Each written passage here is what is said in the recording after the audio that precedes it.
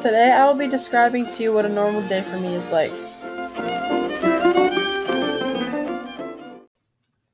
Every morning I wake up at 7:30 or earlier and do my math lesson. Usually when I'm done with that, I go downstairs to eat breakfast. After breakfast, I finish the rest of my schoolwork and get on my Zoom call until 11:30. I'm done with all my schoolwork by 11:30, and if I don't have a track meet that day, I work out.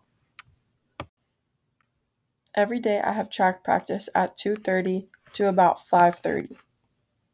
After track, I come home and I eat dinner with my family. Dinner's over and I'm showered by about 6:30 or 7. From 7 on to when I go to bed. Most nights I'll either hang out with my friends or boyfriend, but some nights we have movie nights with my family.